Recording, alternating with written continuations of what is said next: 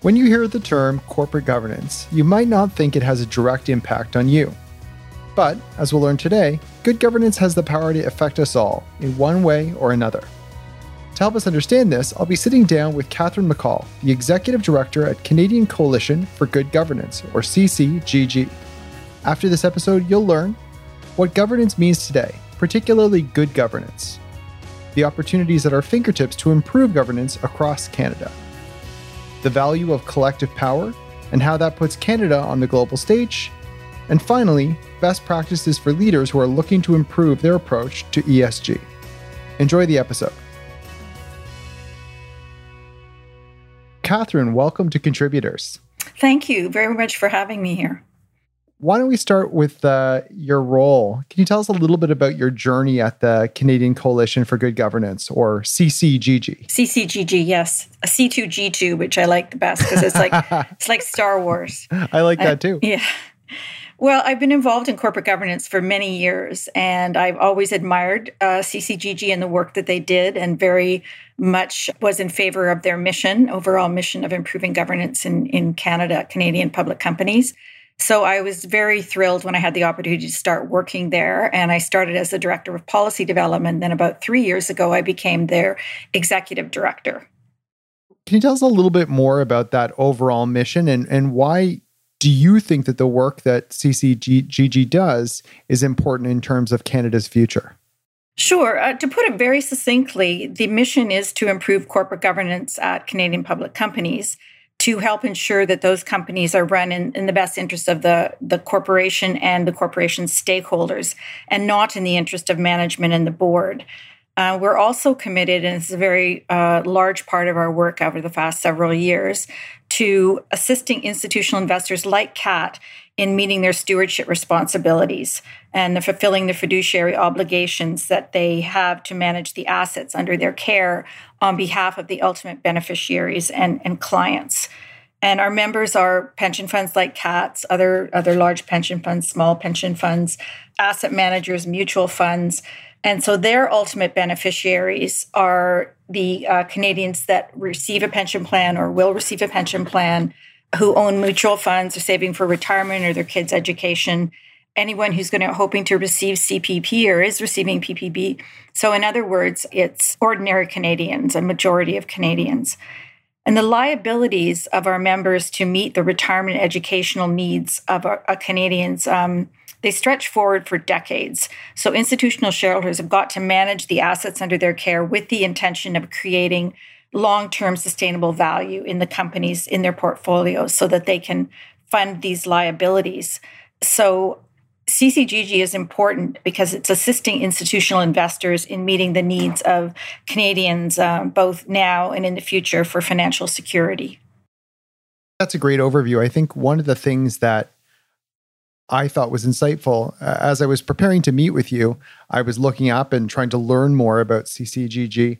And for me, it became real when I realized corporate governance isn't this kind of esoteric concept. It's really about how so many public organizations are run. And as, regular Canadians, we are invested in Canada Pension Plan, for example. So corporate governance is something that impacts us very directly as shareholders in so many Canadian organizations via CPPIB. Absolutely. That's fundamentally important and is the reason I find this work so important and fascinating, really. Let's talk a little bit about good governance. So good governance is in your name. That is the GG of CCGG. What does that mean? What is good governance? It means that public corporations are managed in a way so as to create the long-term sustainable value in the best interests of the corporation and all of its stakeholders, not in the interests of management and the board. And that you have the structures and processes in place to support an independent board and committees that are going to enable this independent oversight to occur. On the stewardship side, it means that institutional investors are monitoring and engaging with the companies in their portfolios. They need to ensure that clients' and beneficiaries' interests are being looked after. And part of this is ensuring that the board, of course, is overseeing all material risks and opportunities that can impact the long-term value of the company. And importantly, we now know that social and environmental factors can have a material financial impact on the corporation. And we can see that clearly with the pandemic, which was a virus, not a financial matter. But we saw the financial devastation that it wrought, including, as well as the individual and social devastation. So how the companies responded to the pandemic, as well as how they respond to other E&S matters, is a matter of good governance. And I would end by saying that integrating E&S matters means necessarily that the interest of all stakeholders and not just shareholders are important. So they must be taken into account. So that's employees, customers, the community, suppliers, the environment. What is E&S? Oh, E&S is environmental and social, and it's added to the governance to get ESG. And it's such a common term now that you tend to forget that, it needs to be broken up. But E&S, ESG means environmental, social governance. Historically, governance was what we focused on. And in recent, maybe the last 10 years, it's, beginning to realize the importance of the environmental and social integration that was necessary for good governance to be a fact. Absolutely. It's interesting. On Contributors, our guests often talk about the environmental and social issues. And that is so much of what Canadian business leaders are focused on now to ensure the long-term prosperity of Canada. But the G is something that comes up rarely. And that's why we're so pleased that you decided to be on the show, because it's the third element that we rarely talk about. That's so interesting, because for us, it's the fundamental element. And we actually approach environmental and social matters through a governance lens, which means that we are not looking at it through a sort of a corporate social responsibility or values lens, but more a matter of how these factors, the E&S factors, can have a financial impact and materially affect the long-term value of a company. So the governance is sort of supersedes the E&S to the extent that we're looking at it from the perspective of shareholders elect the board, boards oversee risks, and those risks include environmental and social. So that's the perspective we come at it. But we actually look at governance as being fundamental, because you can't actually have an impact on the E and the S unless the proper governance structures are in place. That makes perfect sense.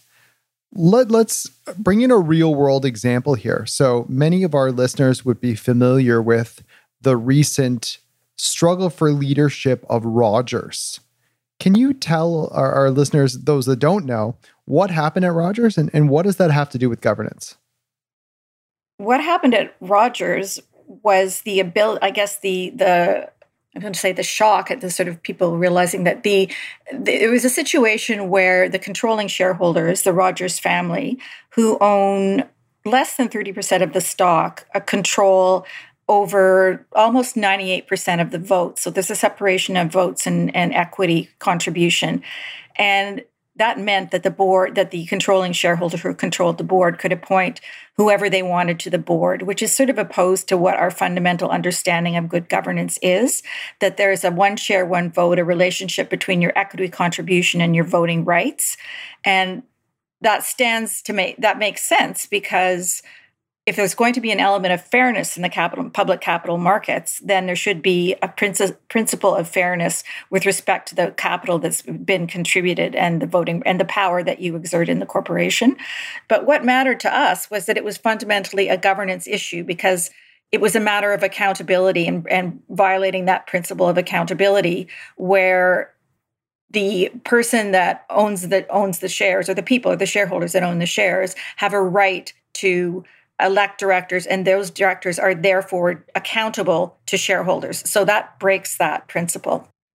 So on this topic specifically, what is your view? Should it be one share, one vote? My answer to that would be you can get the benefits of both worlds. You can have the multiple class and multiple voting shares. if you attach certain conditions to the existence of those shares. So one of the main or the most important would be a sunset clause, so that the dual class structure doesn't exist in perpetuity. After a certain number of years, it comes up to shareholders for a vote, or it just dissolves. And that way you can reintroduce the principle of accountability so that shareholders can decide whether they want to carry on this structure. And the important fact here is that things change.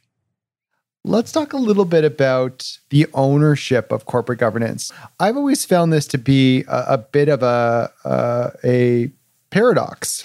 In terms of corporate structure, it's really clear that the CEO is ultimately accountable for running the company. The CEO is answerable to the board. The board is elected by the shareholders. So the accountabilities are all really clear. I struggle personally with, in this model, who owns corporate governance? So who is responsible for making sure that the governance structure is working well? What are your thoughts on that?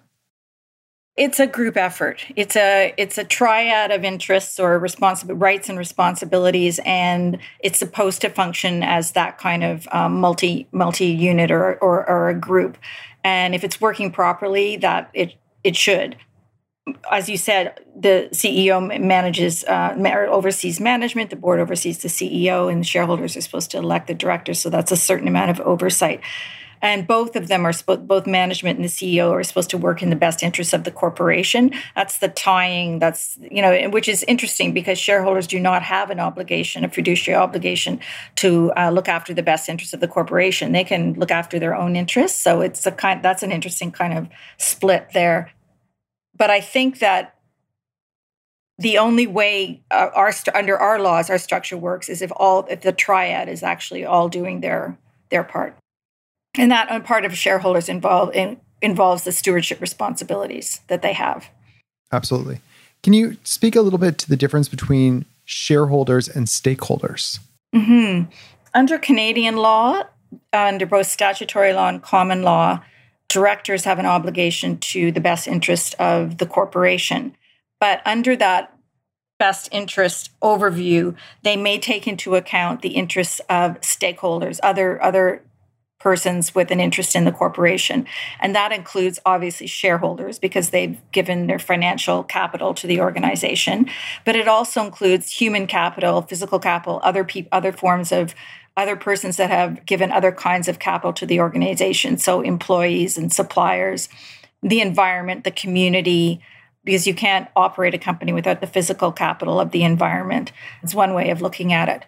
I think that the best way to look at it is in my perspective, from the perspective of our members, of institutional investors like CAT, which is the need to take a very long-term perspective on creating value. And if you look at the company from that perspective, you could not possibly create long-term value if you didn't take the interests of these other stakeholders into account. This show is called Contributors, and what we really look to do here is to talk about organizations that are contributing to the long-term welfare and prosperity of Canada. How do you see that CCGG is doing that? We do that through the collective action of our institutional investor members.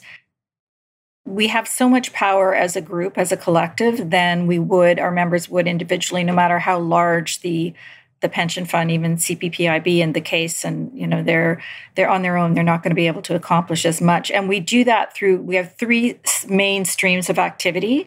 The first is policy development. So we release and publish policies on many aspects of corporate governance, including diversity, including disclosure, say on pay, majority vote. They're all available on our website, but we have an extensive policy library, you could call it. And the second activity that we pursue is engaging with public policymakers and regulators to try and introduce the interests or the perspective of institutional investors into the regulatory framework within which they operate. And this is incredibly important, and we do have an impact. We know that. We made I think 20 submissions in the last 18 months to not only federal regulators and the securities commissions, but provincial to the SEC in the US, even one in Australia. So we have a very, very strong policy advocacy base. And the third way is our engagement program, our board engagement program. And in that program, we meet with independent directors of Canadian public companies, typically larger companies on the composite index. And we communicate. The hope is to open a dialogue between these issuers' boards, and we don't talk to management because we're talking through the governance lens and what's important from that perspective and those ESG issues. We talk to independent directors, open a line of communication between them and investors, and they're meeting with a huge portion of their investing base when they meet with CCGG. Typically, when we meet with a board, our members own between 10 and 30% of the shares, so it's a significant amount. And we try and advance ESG through that engagement program, and that is often the most valuable offering for our members, especially smaller ones that may not have their own internal engagement programs. But we've kind of hit. We contribute to good governance, I would say, in these three very different but very related ways, because we talk to in these engagement programs, we're talking to directors about the policies that we've developed that our good governance perspective is based on. We try and have those reflected in regulatory proposals and framework as well. Can you give us an example of a regulatory change that has been made through that collective action? Yes, I can. It's not in isolation. One of the isolation from this social movements and social advances, but gender diversity has moved, depending on your view, tremendously, or maybe not so much. But there's a lot higher level of women reflected in board composition than there was since, I guess, 2014 or 15, I think. And investors have made a concerted effort to make that happen.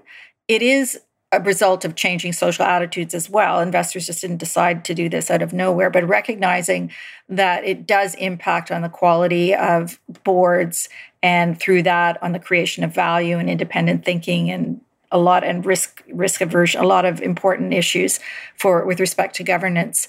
The amount of work that we've put into developing our own policy and interacting with policy regulators is quite significant. And I think you can see, and not just CCGG, of course, many investors have taken the same path, and they're, as I said, the broader social movement, but that has had an impact. So we can now see that there is more. And it's beginning to now, we're turning our focus quite rightly to underrepresentation in groups besides gender. So that's the newest focus. And there you can see that reflected in the Canada Business Corporations Act was amended to include those underrepresented groups in its disclosure requirements. That's great. I think that's also a place where the system is working.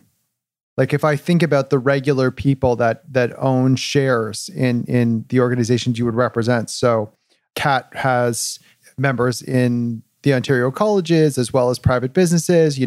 Obviously the Teachers Pension Plan represents regular teachers.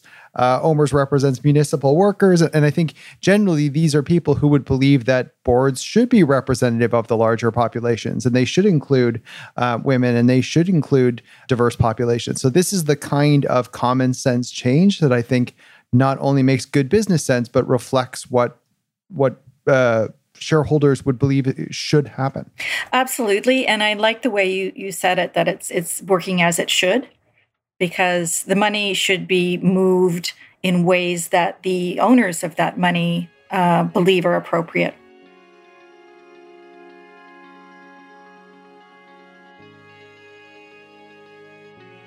As Catherine explained, companies and their leaders need to operate with the best interest of the corporation in mind. And in recent years, that's grown to include environmental and sustainability considerations. However, Catherine will argue that the importance doesn't end there.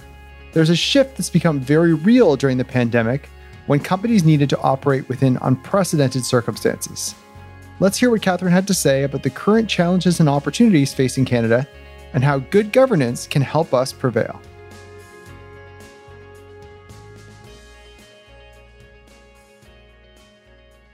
Are there any challenges or barriers that you see as standing in the way of improved governance for Canada? I think the most direct or tangible issue that we're confronting now, and this is with respect to addressing climate change, but also with diversity to a different degree, and that is the need for greater data transparency from the issuers, from the corporate, because climate change, as you know, is a hugely complex matter. The science is still evolving. People don't even understand how to measure it in certain ways and how to measure certain risks, like transition risks. And it's extremely complicated. But we can't make any headway unless we understand what's actually happening. So not having the data there to work with, to be able to have data that's consistent, comparable among peers, and that you can track progress is very challenging. And then with diversity, those issues about disclosure. I mean, how do you address underrepresentation? Do you have a tick box? So 3% of this group, 2% of that group. Is that really what you want? And that goes along with data disclosure about, do people really want to disclose that? I mean, in certain countries in Europe, it's illegal to ask people about their ethnic background. Those are all very complicated data-related issues. What are some of the global best practices around governance that you're inspired by? Oh, that's a good question too. I would say related to data collection. I think in the EU they have an approach to collecting data about ESG matters, environmental, social, and governance matters, that looks at it through a different lens than we do, something they call, an additional lens, a double materiality lens. So here we're in North America and the UK and Anglo-American world, we tend to be looking at it as the impact, and it's the way I would describe it, the impact of ESG matters on financial wealth and health, well-being of the company. So it's a kind of, how are these external matters impacting the company? Looking outwards, so sort of say, well, how is that company impacting the environment and society? Sort of in a more outward direction. If you include that aspect, it's being referred to as double materiality. And they're trying to grapple with that, where we're still grappling with the one-way direction. Now, that's not to say that we necessarily should go the other way, but there's a lot more thinking going into this in Europe. A lot, they're out of the gate ahead of us. They've made more progress, and I think we're in the position of really having to play catch up to a certain extent. And I worry about people that say we're going too fast. We're a resource-based economy. We have to make sure that we don't do things that upsets certain industries, when we have to acknowledge and understand what's here, and not to ignore those industries. But this is where we are, and I think we need to kind of accept that and catch up. What do you think Canada does well around governance?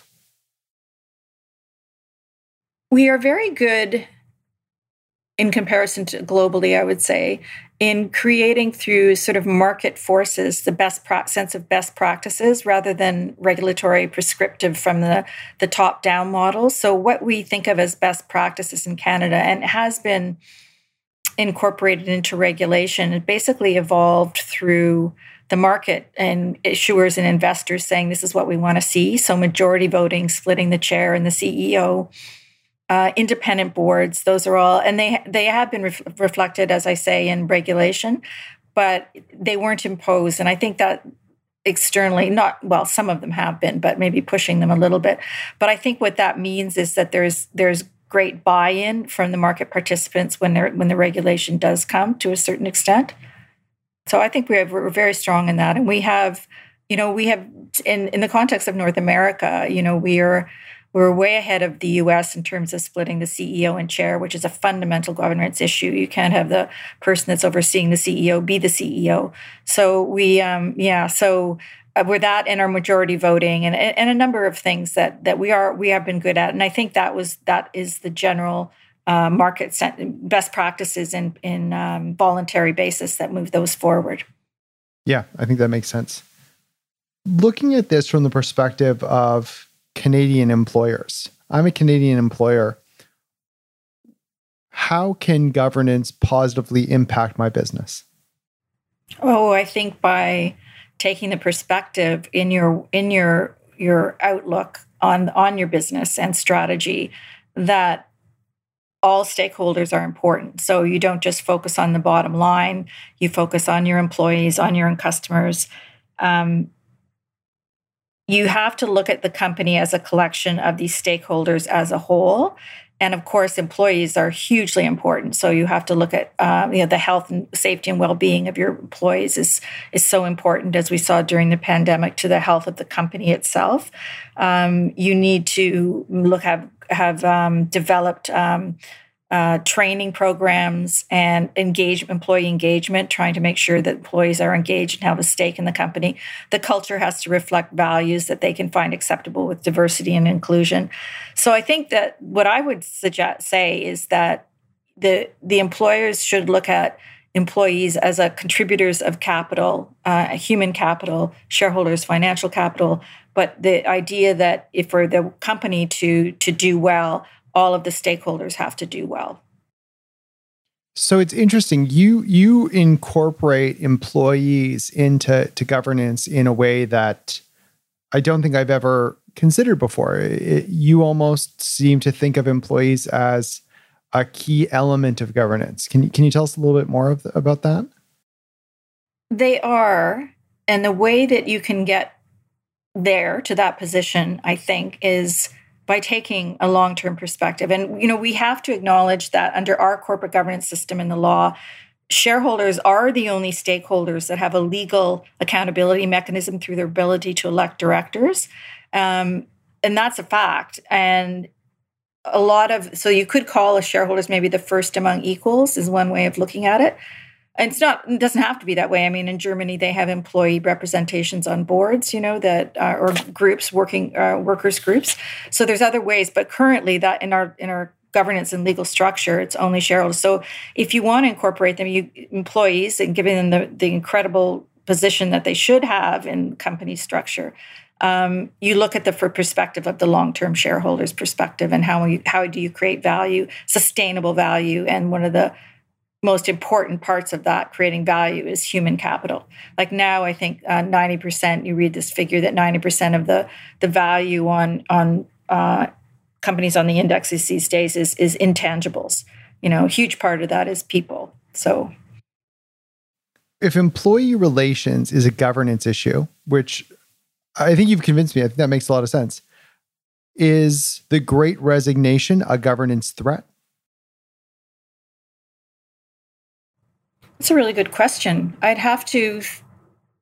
gut instinct is to say yes, it is. And now I have to kind of back up and figure out why do I say that? And I think it is because if you don't have the employees, you don't have a company, and you can't create value for anybody. So if people are just saying we don't want to play anymore, then you're in trouble.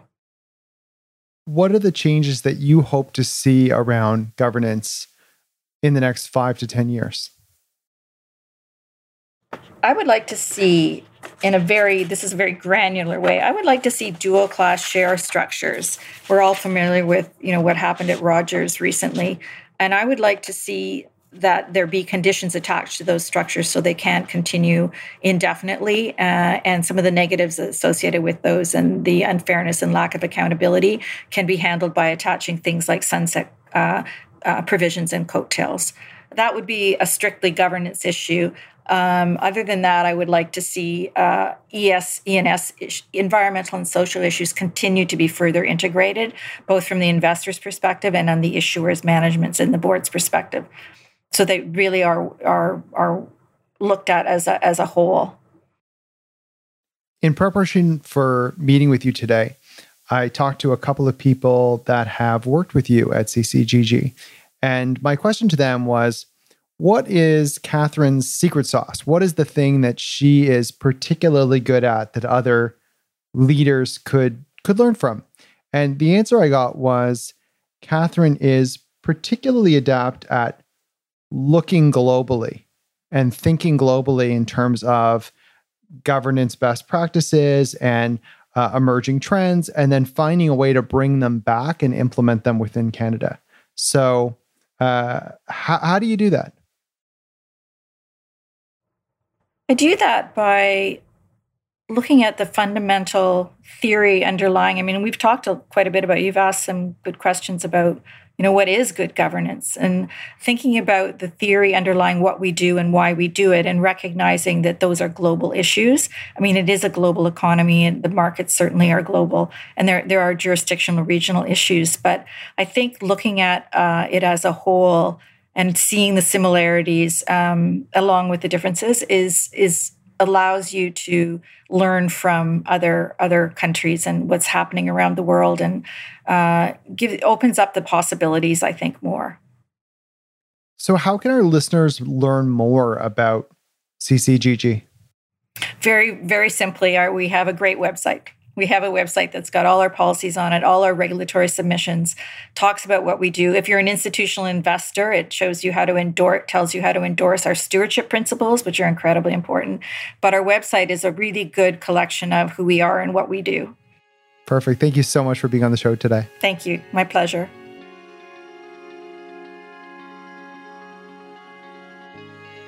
After my conversation with Catherine, I'll be taking away a few insights about good governance in Canada. First, taking into account the interests of all corporate stakeholders is not just the right thing to do because it's the law, it's also simply the better option for everyone involved within a corporation. Human capital is one of the most valuable assets of any company, so initiatives that benefit employees ultimately benefit all stakeholders. Second, just as corporations should be treated as a united front, we need to stop viewing others in the world as separate from us. What benefits one benefits all. So instead of thinking about how we can improve governance in Canada, we should perhaps be taking a broader, global approach. Finally, Catherine left us with a reminder to avoid complacency at all costs. By igniting more conversations, education, and analysis about the challenges we face today, we can create a better future together.